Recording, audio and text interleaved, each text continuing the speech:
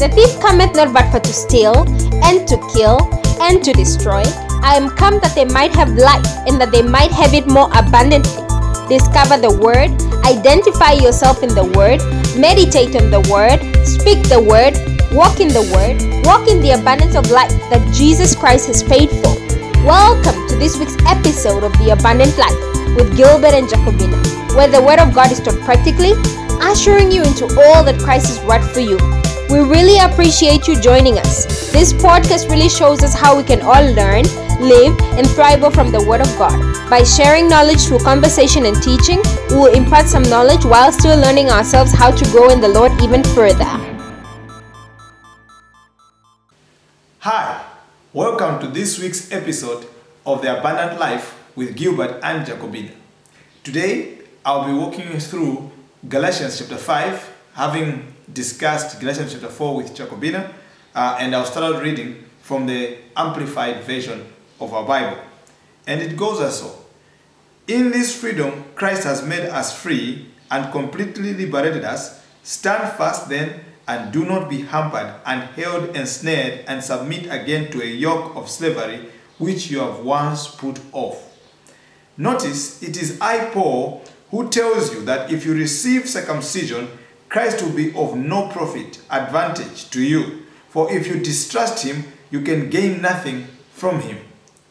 I once more protest and testify to every man who receives circumcision that he is under obligation and bound to practice the whole of the law and its ordinances. If you seek to be justified and declared righteous and to be given a right standing with God through the law, you are brought to nothing and so severed from Christ. You have fallen away from the grace, from God's gracious favor and unmerited blessing. For we, not relying on the law, but through the Holy Spirit's help, by faith anticipate and wait for the blessing and good for which our righteousness and right standing with God or conformity to his will in purpose, thought and action causes us to hope. For if we were in Christ Jesus, neither circumcision nor uncircumcision counts for anything, but only faith activated and energized and expressed and working through love. You were running the race nobly. Who has interfered in and hindered and stopped you from your heeding and following the truth? This evil persuasion is not from him who called you, who invited you into freedom in Christ. A little leaven, a slight inclination to error, or a few false teachers leavens the whole lump. It perverts the whole conception of faith or misleads the whole church. For my part, I have confidence toward you in the Lord that you will take no contrary view of the matter, but will come to think with me. But he who is unsettling you, however he is, will have to bear the penalty. But brethren, if I still preach circumcision, as some accuse me of doing, as necessary to salvation, why am I still suffering persecution? In that case, the cross has ceased to be a stumbling block and is made meaningless, done away. I wish those who unsettle and confuse you would go all the way and cut themselves off. For you, brethren, were indeed called to freedom. Only do not let your freedom be an incentive to your flesh and an opportunity or excuse for selfishness. But through love, you should save one another. For the whole law concerning human relationships is complied with in the one precept: you should love your neighbor as you do yourself. But if you bite and devour one another in partisan strife, be careful that you and your whole fellowship are not consumed by one another. But I say, walk in love, and walk and live habitually in the Holy Spirit. Responsive to and controlled and guided by the Spirit. Then you will certainly not gratify the cravings and desires of the flesh, of human nature without God. For the desires of the flesh are opposed to the Holy Spirit, and the desires of the Spirit are opposed to the flesh. Godless human nature. For these are antagonistic to each other, continually withstanding and in conflict with each other, so that you are not free, but are prevented from doing what you desire to do. But if you are led by the Holy Spirit, you are not subject to the law. Now, the doings, practices of the flesh are clear, obvious. They are immorality, impurity, indecency, idolatry, sorcery, enmity, strife, jealousy, anger, ill temper, selfishness, divisions, dissensions, party spirit, factions, sects with peculiar opinions, heresies, envy, drunkenness, carousing, and the like. I warn you beforehand, just as I did previously, that those who do such things shall not inherit the kingdom of God. But the fruit of the Spirit, the work which His presence within accomplishes, is love, joy, gladness, peace, patience, and even temper, forbearance, kindness, goodness, benevolence, faithfulness, gentleness, meekness, humility, self-control, self-restraint, continence. Against such things there is no law that can bring a charge. And those who belong to Christ, the Messiah, or Christ Jesus, the Messiah, have crucified the flesh, the godless human nature, with its passions and appetites and desires. If we live by the Holy Spirit, let us walk by the Spirit. If by the Holy Spirit we have our life in God, let us go forward, walking in line, our conduct controlled by the Spirit. Let us not become vainglorious and self-conceited, competitive and challenging and provoking and irritating to one another, envying and being jealousy of one another. Amen. So, I think, when you read this scripture, most especially from the Amplified Version and from the Message Bible, what you notice is that it's a very self-explanatory scripture. But we'd like to dive in on a few things in a very short amount of time. I'd like to talk about, first of all, verse 1, where Paul talks about the fact that we are in a freedom.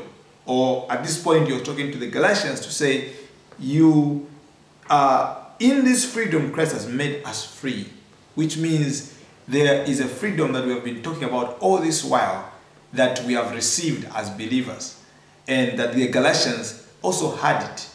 And he was simply mentioning to them to say that you have been completely liberated. Now, what does complete liberation look like? Because a lot of us today have what is called independence in our nations. And if you look at that, we still see one of the things that in South Africa and several other African countries, people would cry and mention to say, well, we have been given independence as a nation, which means we can live freely, but our economy doesn't seem to be as free as our living ability. So meaning that they then begin to cry about what is called economic independence. So it looks like they still need to go and fight another battle for them to be able to win that economic independence. I don't know what would come after that, after they have won economic independence, whether there is something else they need to go and fight. I think there will be, because that is the nature of human life. But when you look at the Word of God, the Bible says clearly that first of all, Jesus, if you look at several scriptures, it talks about how, by His stripes we were healed. That means our physical independence in terms of sickness and such, infirmities of our body has been broken out, has been taken away. We can literally live in total health and also, without sickness. So which means that freedom we have received. Another one, we hear about how Jesus, the Bible says that He who owned all things, which means when He was in heaven, God, Jesus, existed as the owner of everything in the world. The Bible says that in heaven also there are streets of gold, which means, despite us mentioning that he owned the world itself, you could have simply said where he comes from, he owns all gold. But the Bible says he who owned all things, including us, left it all, lost it all, so that you and I may never lack again. So what was the point there? It means that he has come and liberated us on the side of economic, financial, and all those things. Mind-wise, the Bible says he has also purged our conscience of sin. So what I see there is that Jesus has liberated us completely, spirit, soul, and body. And that is how we need to be able to learn and understand that is our life in Christ. We have been able to become free. So Paul is saying, walk in that freedom fully. Stay in it, and don't let anyone ensnare you to inform you that this life you have received, the freedom you have received in Christ Jesus, you can only keep it by doing the ordinances. There were some certain laws and activities that people needed to do, ritualistic activities, killing animals, providing certain sacrifices, probably maybe giving more than the other person, or if you give your tithe and then you become a child of God. That's not the case. We give because of the love. We give because of the instruction God has given us to say this is the direction we should go, but not because that is the way that we get to access our freedom in Christ. So I want to encourage you. Today I want to strictly stay right there, that there's a freedom that we need to go on. And he says, don't let yourselves be taught by other people. And you say, no, it's not a very big issue. They're just telling us a bit of a new message. We love new messages. And that is not the right thing. He says, listen, a little leaven, a little yeast can turn a whole bread, can make a whole bread rise up. And that's the whole case right there, that if we get a little bit of perversion in our message of faith, it could actually mislead us completely.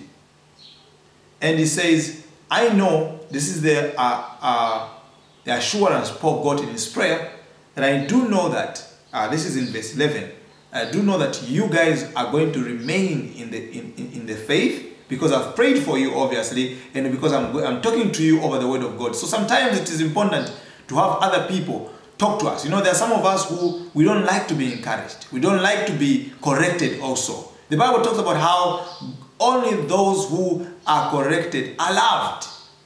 Therefore, sometimes receive correction, receive the ability to be informed that you are going in the wrong direction.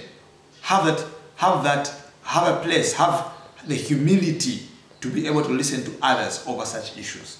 It's very important. And he says then, I wish those who unsettle you.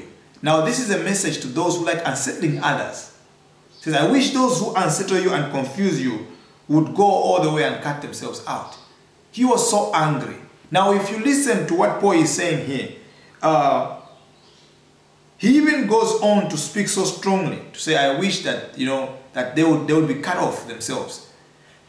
Jesus says the same thing. He says, for those who are confusing others, those who stand as stumbling blocks to others, they themselves do not want to enter the kingdom of God, and they also do not want others to enter the kingdom of God. I said, I wish for those that they may be tied a big rock on their feet and thrown into the river. What Jesus simply means is that I don't want them to survive. Why? Because they are a stumbling block. There are others who are slightly weak in their walk, and others are coming in and wanting to make sure that kind of person never gets to see the day, never gets to see the light. Comes in, tells them very tough messages. You have to give and give and give and give. That's the only way you can make it into your Christian life. That is not true. We give because of love. And I'm staying on that because a lot of people use such messages to bind us, to hold us, to hold us to the ground, and we can't breathe. But the Lord puts it as something. The Bible says, for God so loved the world that he gave. So we give out of love. So please take note of that. And it talks about dissensions. It talks about, but if you bite, this is verse 15, but if you bite and devour one another in partisan strife, be careful that you and your fellowship are not consumed by one another. I learned one thing, that when you begin to actually speak ill about each other, when you backbite, you know, when you are a rumor monger, when you speak ill about others in a group, I can assure you that if you speak ill with friend X does speak ill about you with friend Y. And in a short time, it will be a war amongst all of you. And that is why one of the rules I have created is that if anyone comes to talk to me about another person who is a good friend of ours, before they can continue, and what's funny is that everybody comes with an interesting way. They start out to say, you know what? I noticed that our friend X has been doing this and I want us to pray for him or her. But let me tell you what they've been doing. That's how the whole prayer meeting ended, and that's how you started gossiping. So, before we go too far, I always say, if we are going to pray for somebody else, have you approach them first and try to help them and try to advise them. And what did they say? And if they say yes, then I say, can we call them and find out? Because you have love for them. That's the reason why you are telling me all these things, right?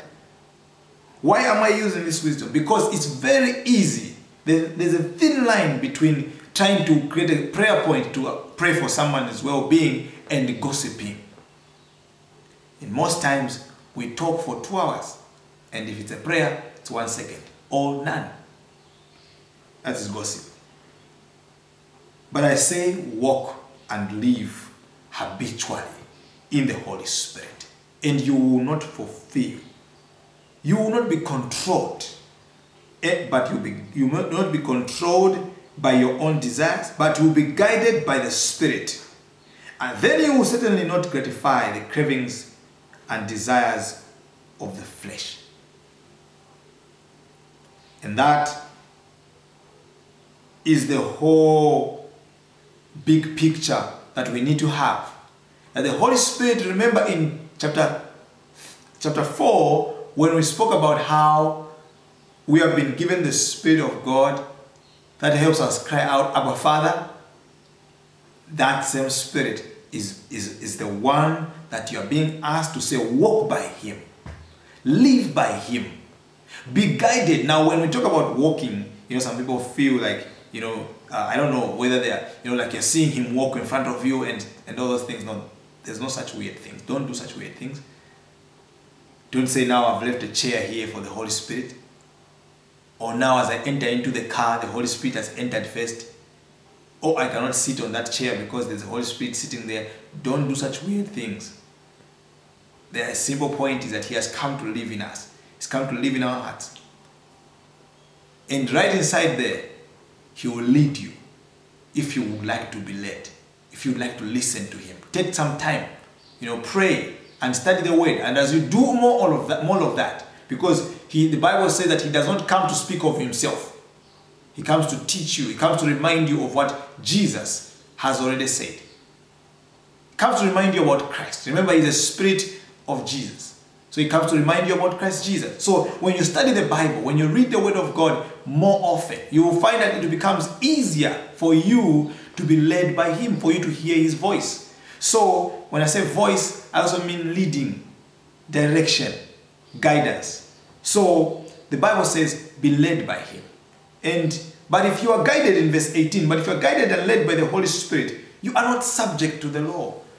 It's not easy for you to find yourself thinking evil of others. It's not easy for you to find yourself going all the way to actually sinning. Now, let me show you what this subject of the law means. It talks about the scripture in the Bible, which talks about how a young lady who is single is not subject to the law of marriage. Because what someone else said somewhere, they said, the law is meant for those who break it. So in an event where you are not married, then you do not have to keep the law of marriage. In an event where you're not overspeeding, then you do not have to be found wanting over a traffic light that went red on you. Nobody will have to chase after you that you crossed when it was red, because you kept it rightly. In the same manner, when you are led by the Holy Spirit, when you walk by the Holy Spirit, you will find yourself that the Bible says that the law of God has been engrafted, has been written on your heart. So that is something we need to take note of, that is how we live our lives in Christ, led by the Holy Spirit. And having said that, I want to mention that there are things that Paul has mentioned that, if we do not walk by God, tempers, enmity, strife, jealousy, anger, selfishness, dissensions, party spirits, factions, you want to break away, you want to be your own tribe, you want to be a small clique, you want to be all these things, where, you break away from other people, sects and peculiar opinions, heresies, envies, drunkenness, carousing. No, we just caroused and nothing more. I warn you beforehand that those who do these things will not enter the kingdom of God. But I want to inform you that if you read verse 23 from the Message Bible, it's a very, very, very beautiful reading, verse 23. And what you see there, it says legalism is helpless in bringing this about. It only gets in the way. Among those who belong to Christ, everything connected with getting our own way and mindless responding to what everyone else calls necessities is killed off for God crucified. Since then, this is the kind of life we have chosen. But if we go back a little bit, verse 23, sorry, I was in 24. But what happens when we live God's way? He brings gifts into our lives, much the same way that fruit appears in an orchard.